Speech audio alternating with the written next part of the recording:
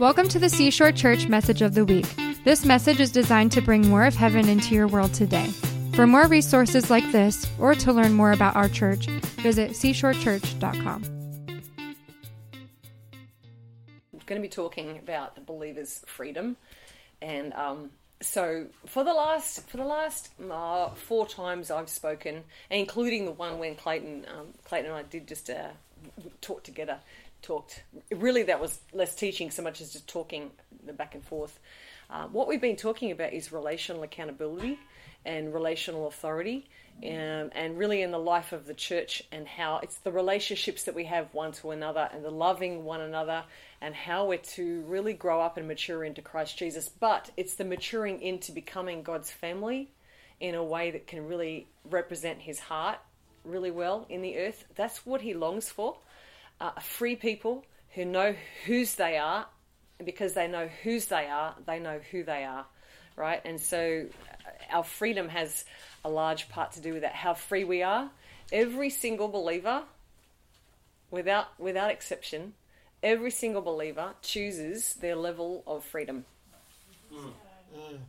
Like, without exception, every single one of us chooses every single day. In fact, this morning it was so great.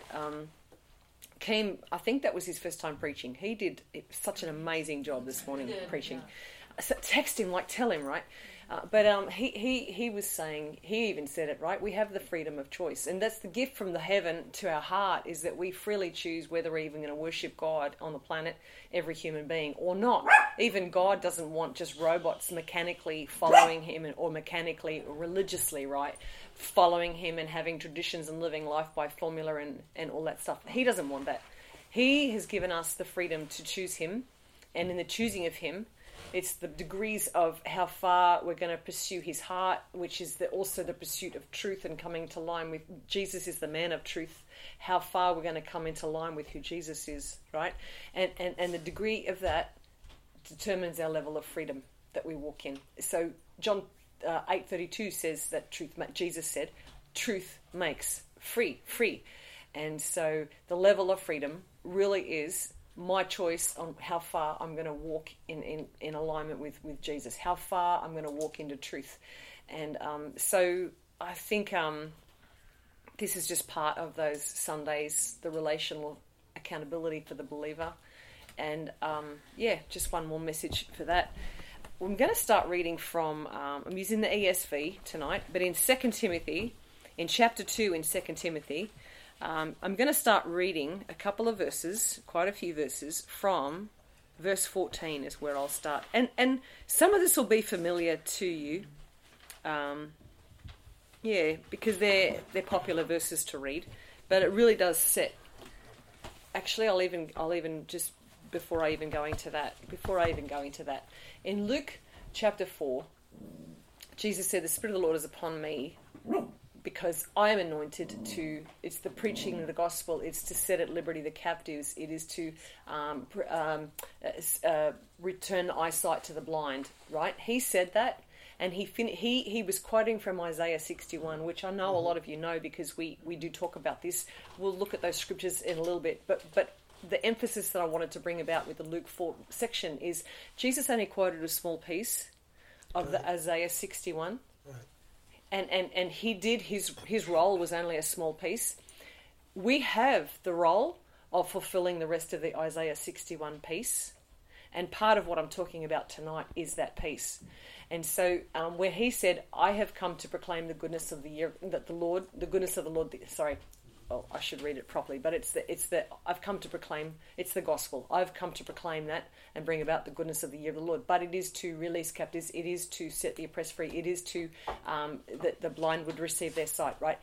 When he, 3.5 years of ministry, and he died on the cross at the end of the 3.5 years of ministry, and he rose again, but his blood being shed onto the earth, the blood of God, Jesus Christ himself, God in human flesh, his blood being shed onto the earth was the thing that did the ultimate damage to the enemy kingdom, which is why we can sit here today in the freedom that we do and the salvation that we do and free from all of the enemy entanglement, right? His blood being shed and spilt upon the earth, because once it hit that soil, it reversed the curse, right?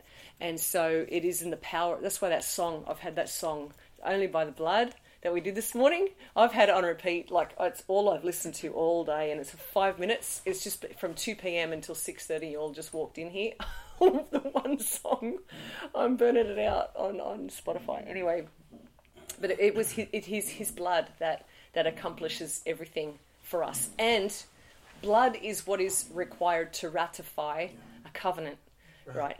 And the Old Testament is full of all different kinds of covenants. There was covenants between God and man, but there's also covenants between men, and there's tribal covenants, and kings would make covenants with each other. There's a shedding of blood for that. That is one of the things. It was just a very common thing, especially in the ancient world. They would use the shedding of blood too.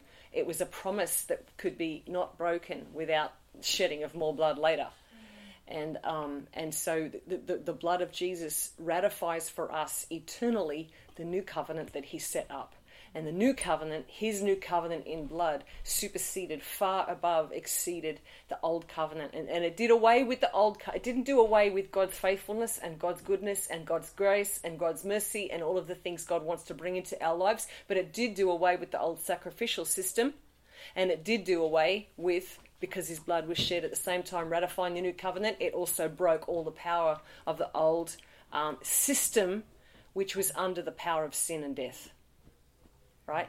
And because it was under the power of sin and death, actually even belonged to the enemy kingdom. So he broke all of the enemy power fully. Paul writes of that kingdom, that old system and way of doing things, that those old enemies, demons, principalities, powers, they are now, because of the shedding of Jesus' blood, weak and miserable forces. Like weak and miserable forces is such a good thing for us to remember, right? Demons, principalities, those enemies, they are weak and they are miserable forces. Sorry about the dogs. So, weak and miserable forces. And the reason they're weak and miserable forces is because the blood of Jesus has so completely decimated them, decimated their power structures, decimated their ability to rule in our life once we give our life to Jesus, right? And so completely destroyed, completely decimated the enemy. But the other thing I love about this too, and I use this verse, Jesus at one point goes, if by the finger of God I cast out demons, you know the kingdom has come upon you. Right? And to me, it's just great, because I know, as you just encounter people that might be oppressed, believers, even like non-believers, believers alike, can be oppressed and have demons, right? As you encounter those people, it's like to God, and the person who's full of God, dealing is like a flick of the finger.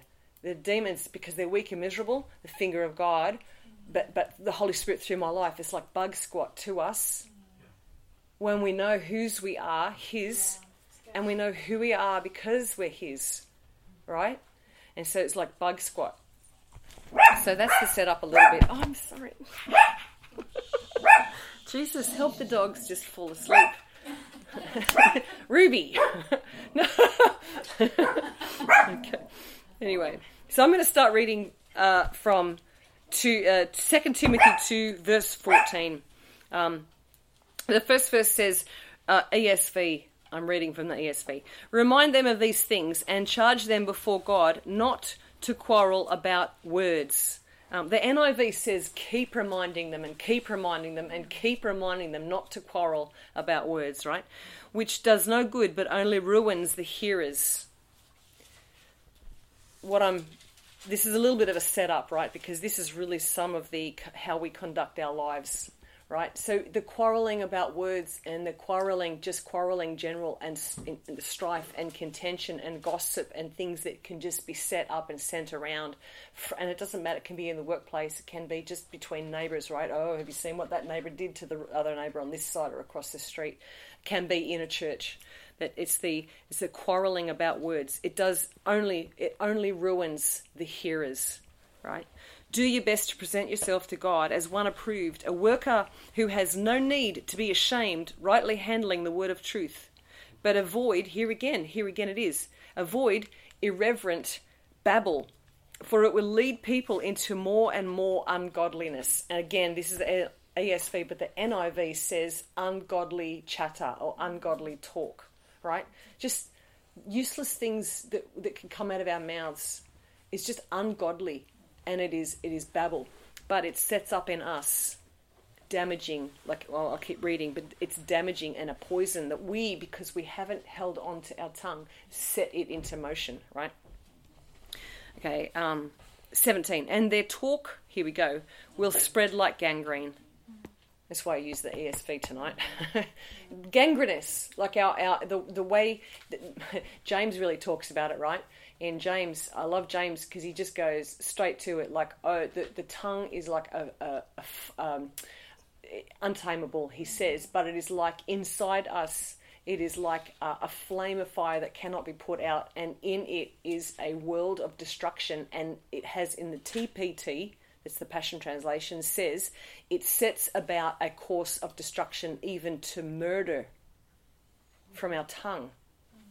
And we just haven't been able to stop it and stop ourselves from talking in a way that's just unholy and unhealthy, right? Okay, I'm going to skip down to verse...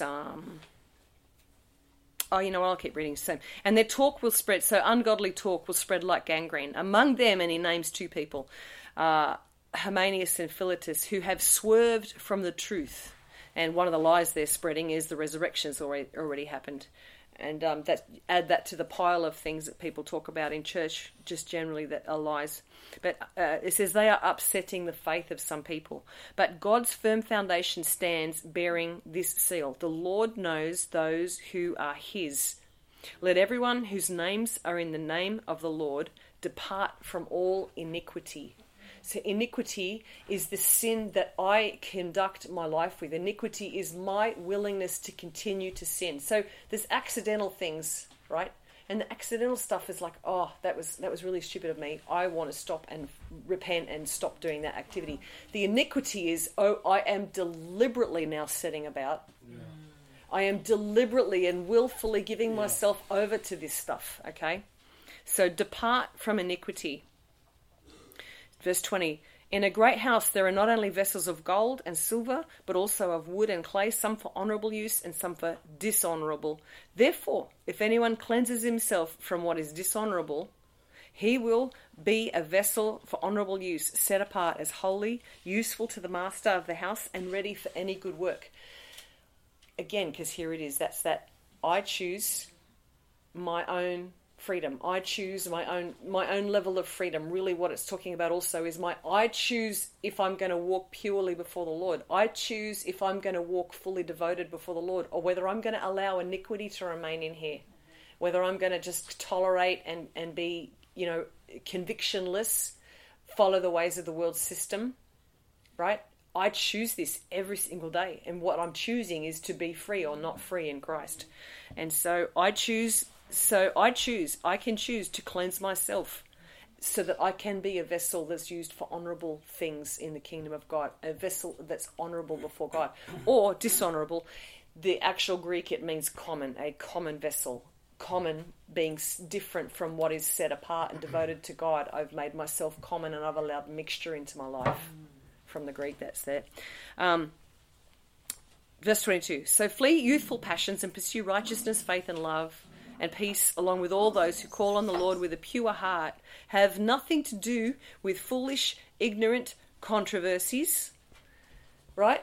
It's sad that we even have to keep saying this to people who, they've been in the church sometimes for years and years and years and years and years, and we've still got to keep saying, please, realize this is a foolish controversy. Stay away from this and you will be free. But if you don't stay away from this, you open your door to demonic oppression, right? So it's foolish, ignorant controversies.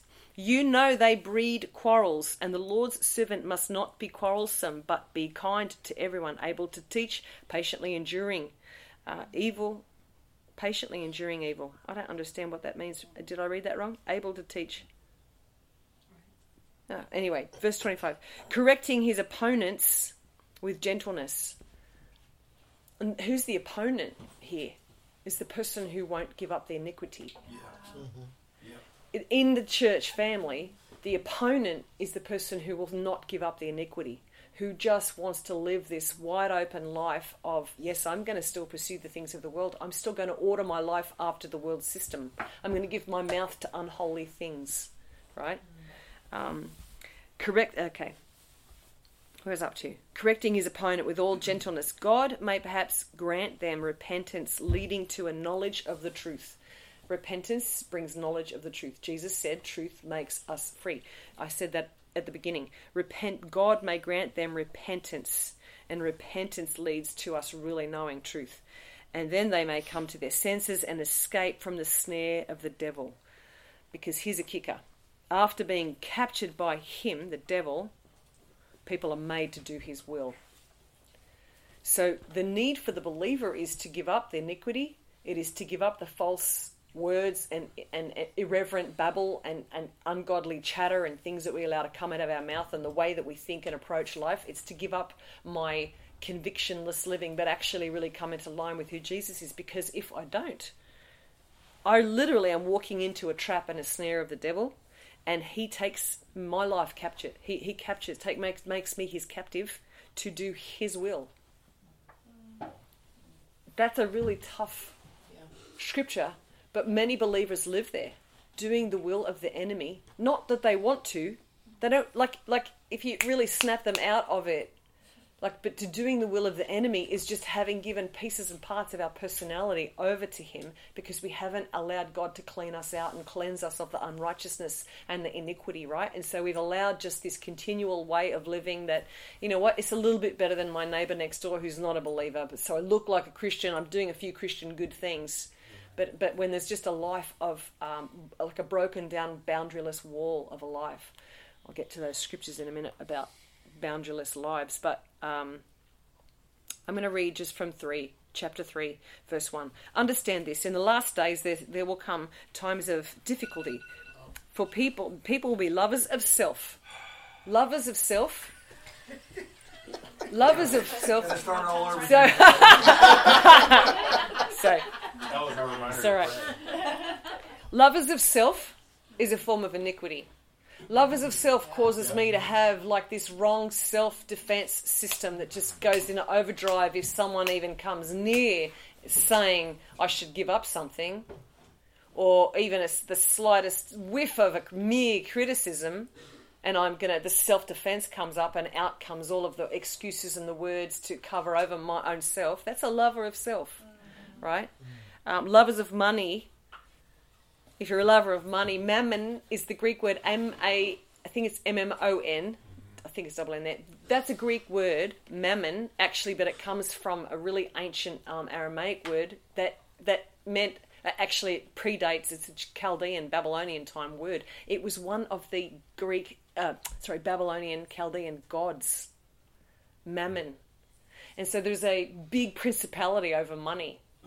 And so if the people are lovers of money, they're really even believers, because Jesus said that you can't serve both mammon and God. One will have mastery over you. And so we choose God, or if we don't lay that stuff down, mammon will be our master.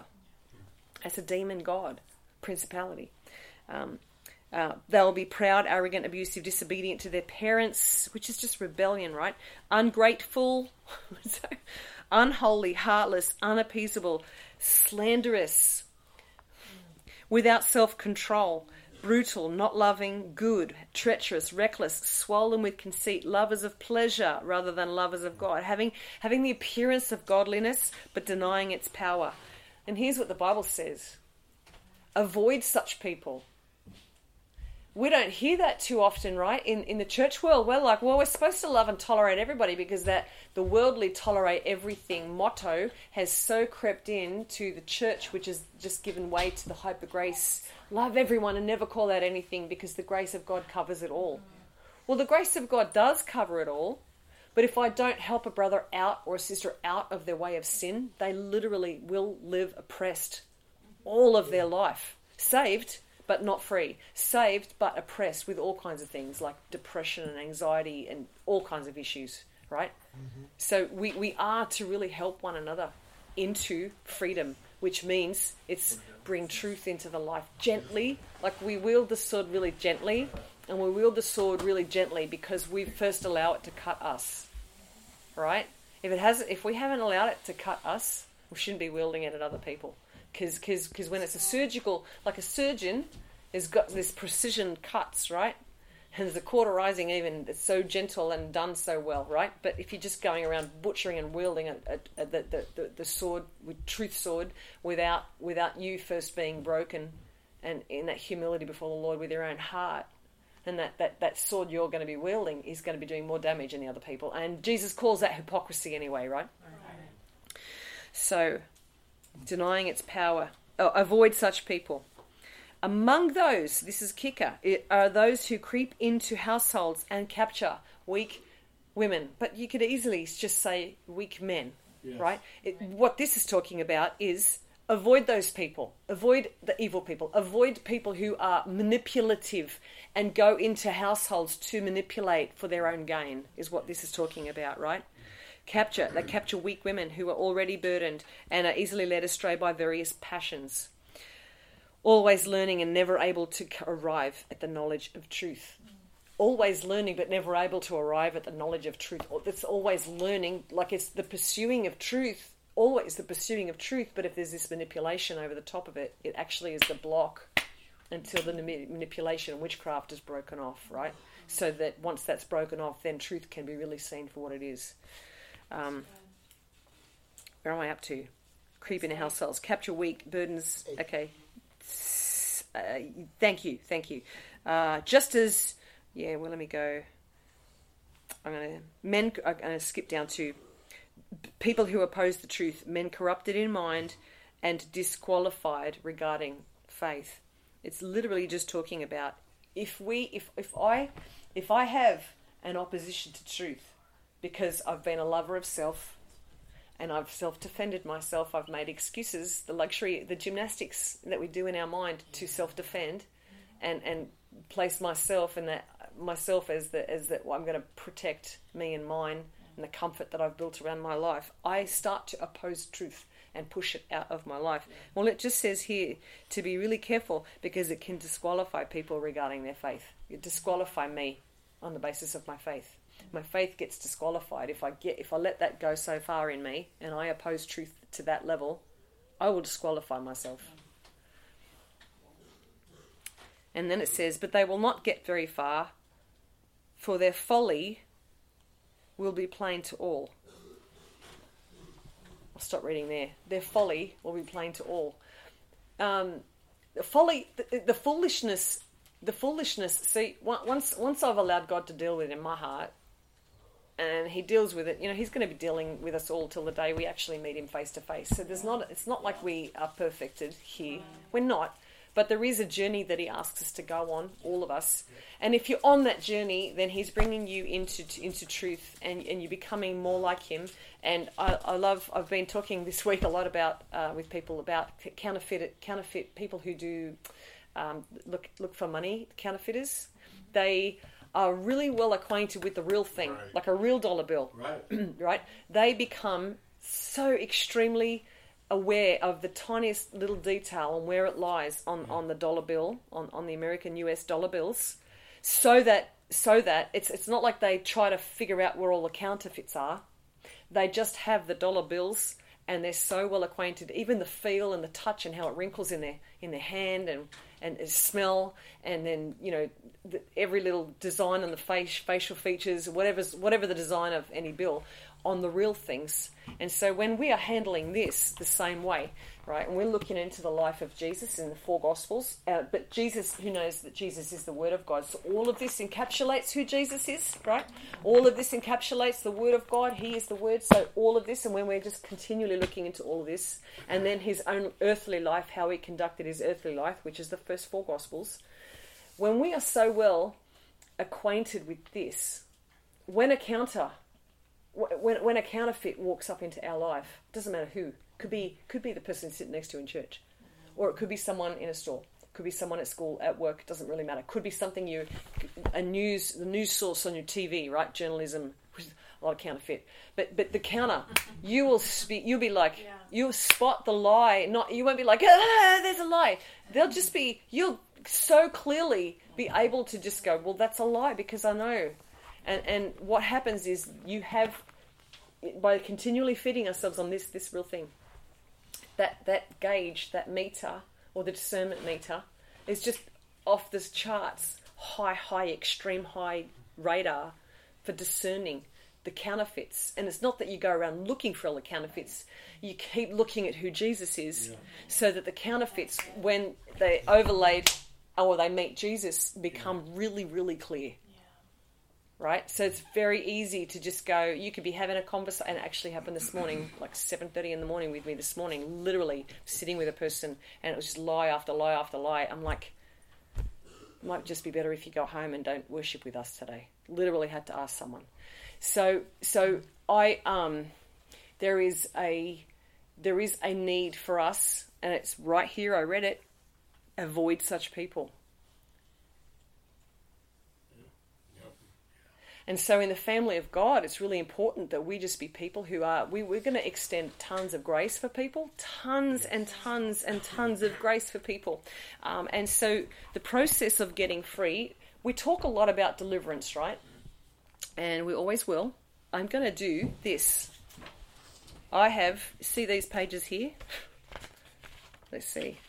From there, that's a lot of pages. I don't know how many pages it is. That is just alphabetical list. And it's not even comprehensive. I've got books up here with even more. I won't go looking for them. But that is alphabetical list of different types of names of demons. I'm just going to start with, I'll read through a few in the A's. Please don't get to the B's. Brent. I'm sorry to pray for anybody listening here that's not... Brent is a great man. Here's just a couple. I'm not going to do A to Z. I'm just going to name a few. So we recognize, I'll say this first, we are in conflict. Yeah. We live our life. The minute you wake up out of your sleep, you're like right back on the battlefield. Right? And there's not a moment on this earth that you take a breath that you can be outside of the conflict, that the enemy makes war against God, but he can't win against God, so he fights it against us, because if he can push us around, he hurts God, right? And so he already owns unbelievers. He doesn't really care what happens to them.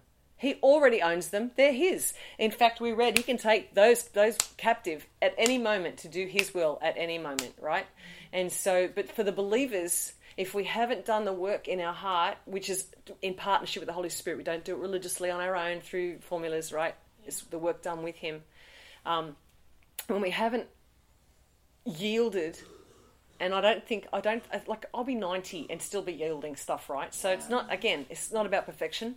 And we sung that in that song. It's not about perfection, it's not about performance. But every single day we choose, I choose.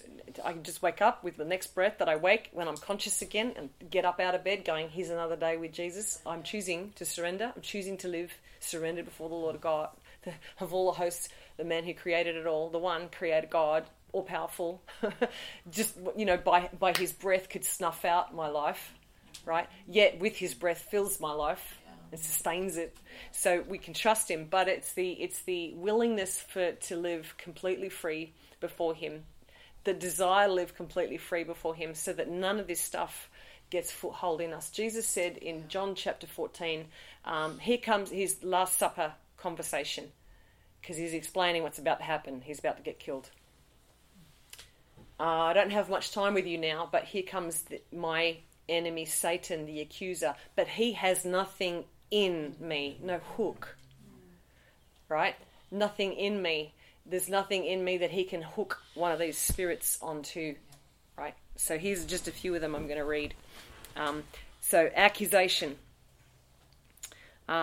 Within accusation is that judging, that wrong judgmental criticism, that hypocritical type judging. Hypocrisy is really wrapped up in that. Fault finding. Accusation has projection. You project.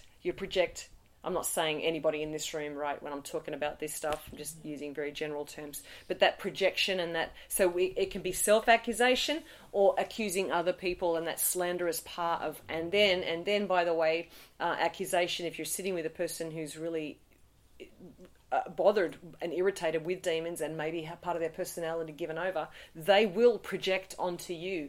If they have a rejection spirit, they will start to try to tell you that you're rejecting them, or try to get you yourself into a place where you start feeling thoughts of rejection, right? That's with the accusing spirits. They'll say things like, I'm feeling very accused right now. I'm feeling very like you are rejecting me right now.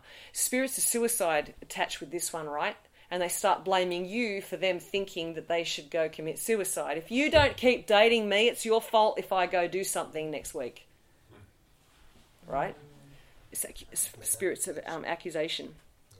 And then there's, along with this, is the accuser of the brethren. Because Satan is the accuser of the brethren, right? So within that accusation stuff comes there's the alcohol, drugs, gluttony, nicotine, addiction stuff, medication, caffeine, compulsive behaviours, okay, with the accusation. Because if there's been accusation that's been against you, here's a good one. If person's in AA, I am, they have to say every day, I am a recovering alcoholic, or what's the word they have to say? That's it. Yeah, so it's a false accusation they have to say over themselves. They start to walk in it, right? Mm-hmm. So they agree with the accusation. Right, yeah. So that's why it's really, so the compulsive behaviours that go along with the accusation start to own it, right? So spirits drive this into people.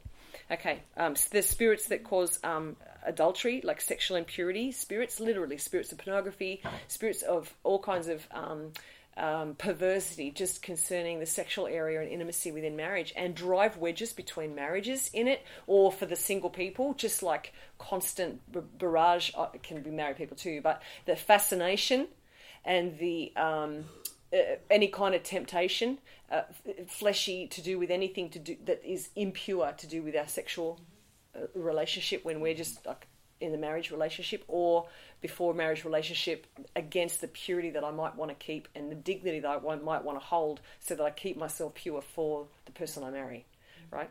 Okay, so affectation. Do you guys know what affectation is? I want to take on an affected type of personality that you might even... So hypocrisy is with this, because hypocrisy means to wear a mask, right? And affectation sort of does that. You might play act or create drama around a situation. You might... it's like attention getting, or like a bit of a theatrical tears, when you might want to have a conversation with a person and they suddenly burst into tears to get you to stop having that conversation. That's manipulation, but that's affectation. Okay, it's a spirit. It's manipulation. It's witchcraft. Wow. Right? Tears just... Now, and I'll even say this, right? So I actually, if Clayton and I are having hard conversations, I know what my tears can do to him as a man. I could win an argument that way. So I actually pray to God that if we are having a conversation that's a bit tough, I pray to God going, help me not cry right now. I don't want to shed a tear, because I don't want to just win it. I want to win it, right? When if that would be a button that I could use, I want to remove the ability to have that button, because that would be me manipulating, right? So it's that's just an affectation, right? So there are people on the opposite spectrum of that who will do all kinds, sometimes it's the fake rage, sometimes it's the fake tears, or just that fake starting to fall into that victim mentality, right? It's affectation. Okay, another A is a spirit of agitation, or like impatience. You'll know what impatience is. I've got here alcohol, drugs, spirits of alcohol associated with... Driving on the interstate. Agitation. It's a good place to just pray, Jesus, help me with my self-control. Yeah. Okay. Do you know there's spirits of allergies? Spirits that cause allergies? And there's different roots for it, but one root cause of allergies is if you come under a spirit of rejection, like if you have... like if you've been rejected by a partner or a parent or something, and that can be from childhood, right? Or a partner in marriage. Right. Doesn't really matter. It could be from a coach at school or a teacher, or but spirits of rejection, because it manifests as a physical body, and the autoimmune response is reject the foreign body. Right? And so it's a physical manifestation happens in the body as an allergic reaction to something like, I don't know, milk, a lot of people. And it can have, not every single time, right? So don't go, every single person that has an allergy has not got that root cause of rejection. It's just one example. But it's just that, there's a lot of spirits have their, a lot of sicknesses and diseases have their origin in demonic origin, right? So anger is to do with bitterness, or anger to do with broken expectations, perfection. If I have not been able to perform the way I want in the way that should be perfect, or my kids, and anger will come out like bitter rage as part of that. And within anger is like the petitioning of the soul, like a schizophrenic type responses, like double personality. Kind but angry, kind but angry, kind but angry. My own one of my own family members. I was almost going to say which one. I won't be mean. One of my own family members over in Australia has demonstrated this over the years, and I had to live as a young person, trying to duck and weave all the time anger, right?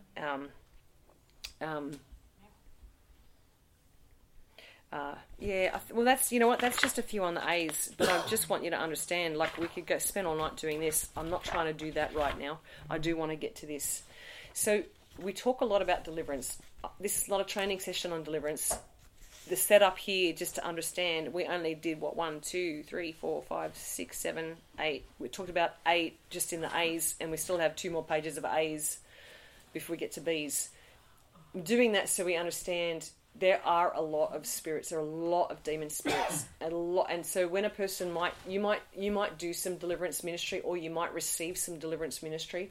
I want there to be no stigma attached to it for anybody that might need it, because when we need it, we're going to benefit from it. But if there's a stigma attached to it, we're not going to seek it, because then there's shame on the back of its stigma. Right. Shame is a demon spirit, right? There's demon spirits of shame, and so when we can rightly handle people's hearts and minister to them in a way that's very freeing for them, that's really fantastic.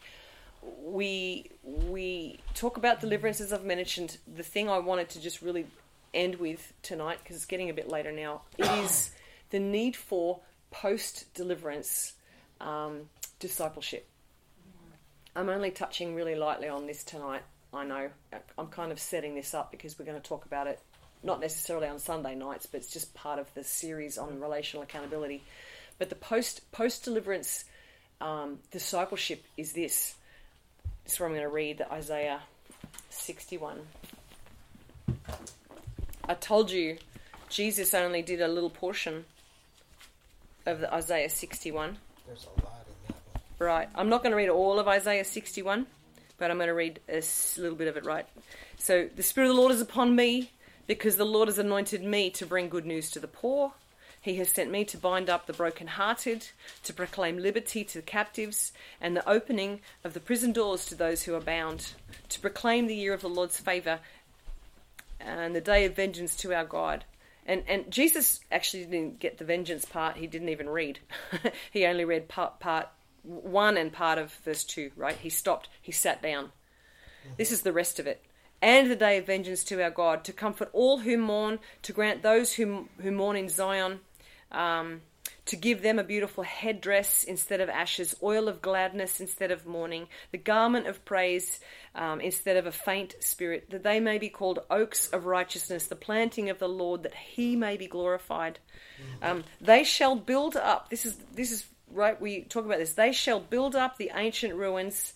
They shall raise up the former devastations. They shall repair the ruined cities and the devastations of many generations. I'm going to stop there. That's just to verse 4. You go home and read the rest of this. But I just started launching into what is post-deliverance discipleship. Right? I'll read the portion again. Yeah, that's the word that... share this morning. Liz gave remember she gave us That's right, she did too. Yeah. She did too. Oh my gosh. Yeah. Rebuild. Yep. So, in the early days of our church, Clayton from the Lord really got this very specifically, that this was really upon our church to do this, right? So the post-deliverance part is the building up of the ancient ruins. It is the raising up of the former devastations. It's the beauty for ashes, right? The oil of joy for mourning, and all that stuff. But a real linchpin part of that is build up the ancient ruins. And I began just about 2 weeks ago to talk about what having boundaries in our life looks like. It is building up those ancient ruins. From Proverbs 25 in the NIV, it says of a person with no boundaries, the person who needs the discipleship like this. We all need discipleship, but especially post-deliverance discipleship. They are in that state because they had the broken down walls in the first place. Broken down walls, and they're just overrun with the enemy. They're overrun with spirits, and they're going to live oppressed, right? So deliverance happens in a person. We get them like saved, healed, delivered, right?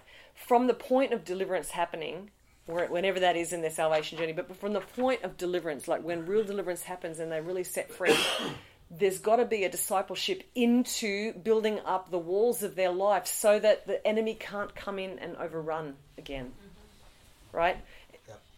Proverbs 25:28 says, like a city whose walls are broken through is a person who lacks self-control.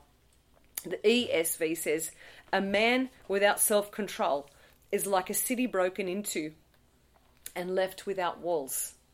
The self-control areas of our heart and life are the areas of our mind and our heart and our thinking and the way we respond to anything and anyone on any given day, even to how we respond to God coming in and wanting to do some heart surgery in us, right? And so we can like everybody, I'm 52, you'll know that, but everybody arrives at adulthood and part your personality's in largely being shaped, and it gets shaped and formed later in life too, right? But when God really wants to come in and start moving around the reshape and reform, right? That's where we've got to really learn to surrender to His hand. Yeah. To surrender to truth. Hang on, sorry.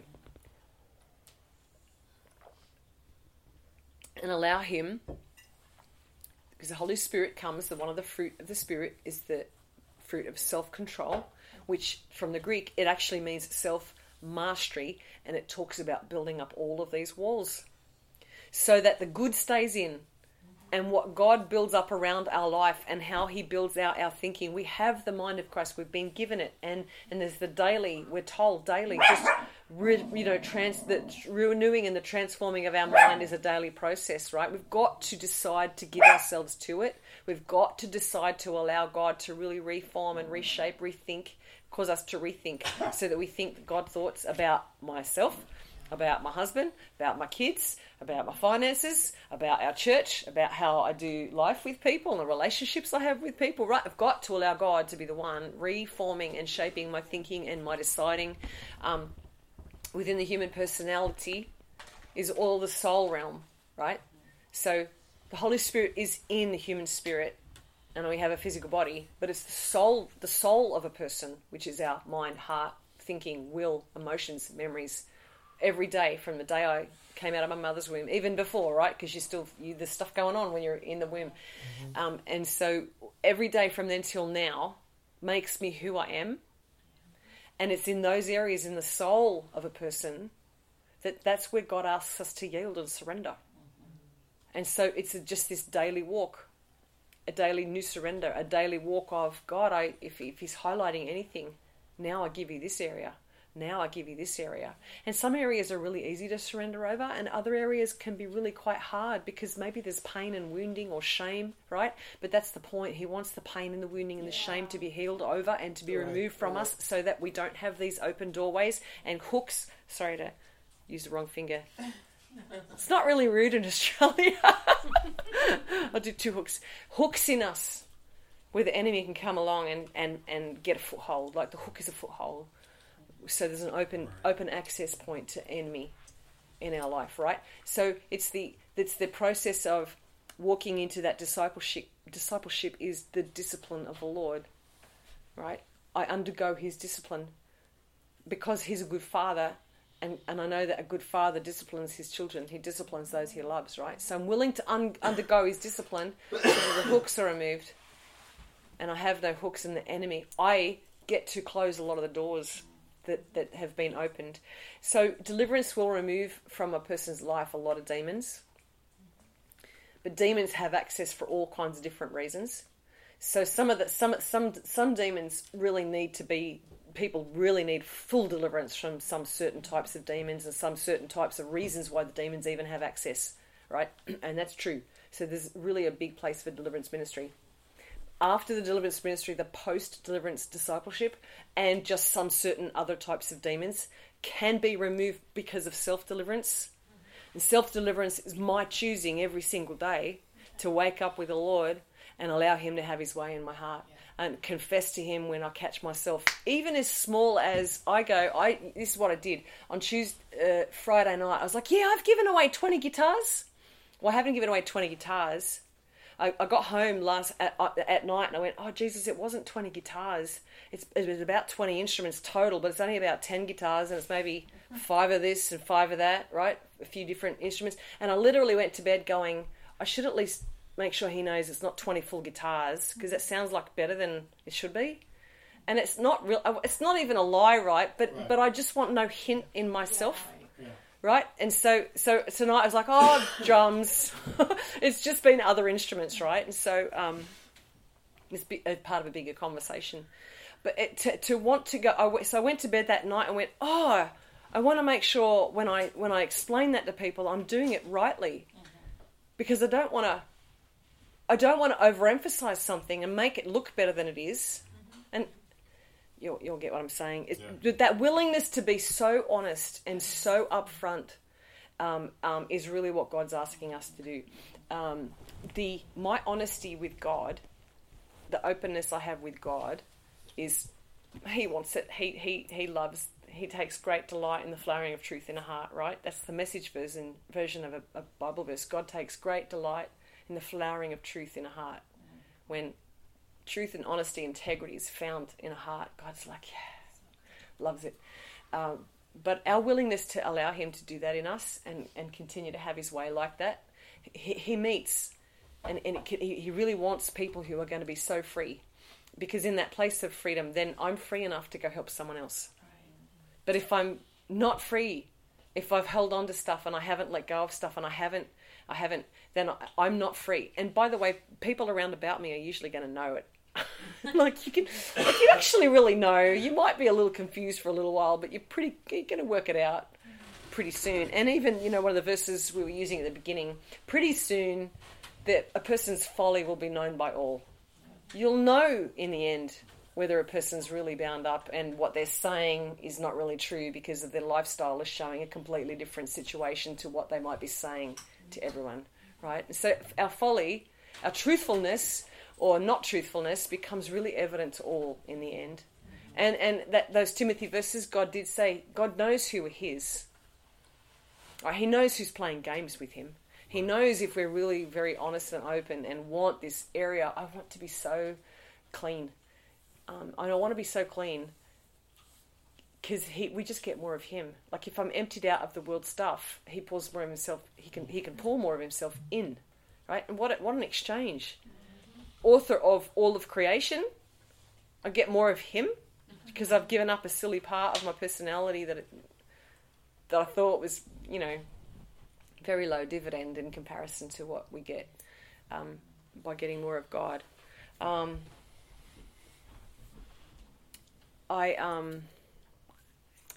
Let me just have a look here.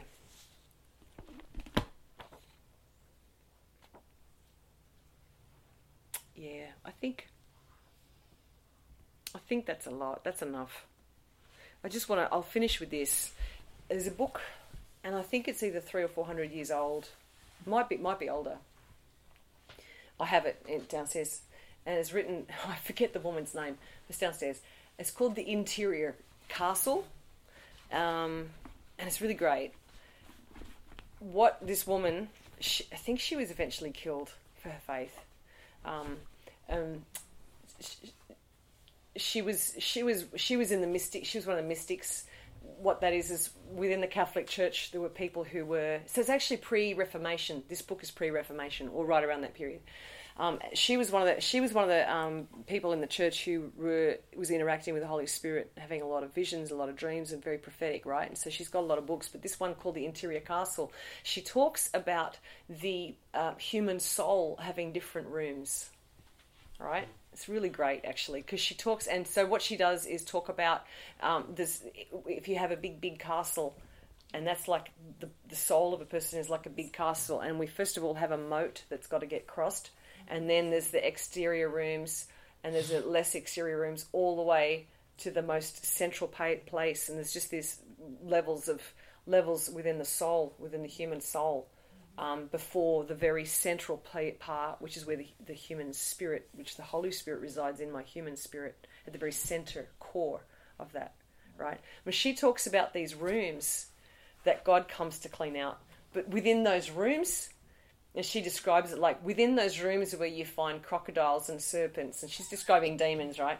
And she talks about it's those rooms in our personality. And I'll give an example. If I have a habit of lying, right, and I haven't been able to just nix it and just keep surrendering it to God until He can really help me clean up my mouth, that I have given over a piece of my personality over to a controlling, lying demon spirit, right?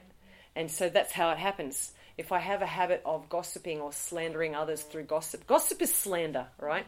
It's hateful, and its end is murder. If you're around people who gossip, they are murderers. They're murdering people with their words.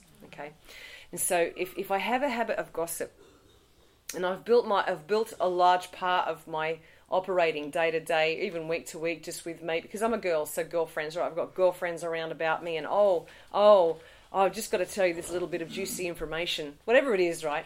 But if I have the habit and I just live with that habit, I give that piece of my personality over to a demon. And if I keep giving it over and keep giving it over to a demon, they actually get control of that piece of my personality and now can push me around and operate back and start to own and gather more of my soul. Right? This is how this works. But the more I just repent of, if I have the thought, if you have a thought land in your head, that's not on you. It's what you do with the thought after it. If you let it become yours and you own it and you meditate on it, ruminate on it, and then it comes back out of your mouth and you start telling a friend, now it's full-blown sin. That's how a thought becomes sin, all right? And so it's not like if you have a thought, you haven't done wrong and you haven't got a demon if you just have a thought, right? Though demons can implant thoughts. Our job is catch the thought, no matter what the thought is, right, no matter its origin, doesn't matter. Literally just catch it, resist it. And James 4:7 says the devil himself flees from you, right? And so we resist the thought and catch it and resist it. And sometimes it's very helpful to replace it with a really good thought that comes from God. When you know God's a lover, He loves me, He loves the people around about me. And so if the thought is a negative one about me or a negative one about someone around about me, I can catch it, resist it, and replace it with a prayer to bless the person or a prayer of blessing over my life, of health, whatever it might be. Find something in the Word of God, like a promise to replace. As you resist, replace it with a promise from the Word of God. And the devil is the one who flees from you. The Passion Translation says of that Bible verse, the devil flees from you in agony. I want to go and look at the Greek in that. I'm like, I don't know how they get that, but okay. I like it. So our job is resist, and the devil does flee from us in 1,000 different directions, right? He's the one who flees when we just resist. And the Holy Spirit is given to us to help us stand and help us resist, right? One time I did this. The Lord was teaching me. He goes, I was just on Twitter, and on someone who's a really legitimate, great follow, like Matt Walsh, Clayton, like a Matt Walsh or a Michael Knowles, like really good conservative, voices. And people come in the comments later and they can post their own stuff. Well, someone came in with, the feed is just blowing up because of something you said. And I remember reading down through some of the comments going, man, they're just really crazy comments. And I was about to click off and just go switch Twitter off. And I felt this is really weird, but I'm explaining this so you understand. The Lord helped me. I felt at the same time I heard this voice, there was a tickle in my brain.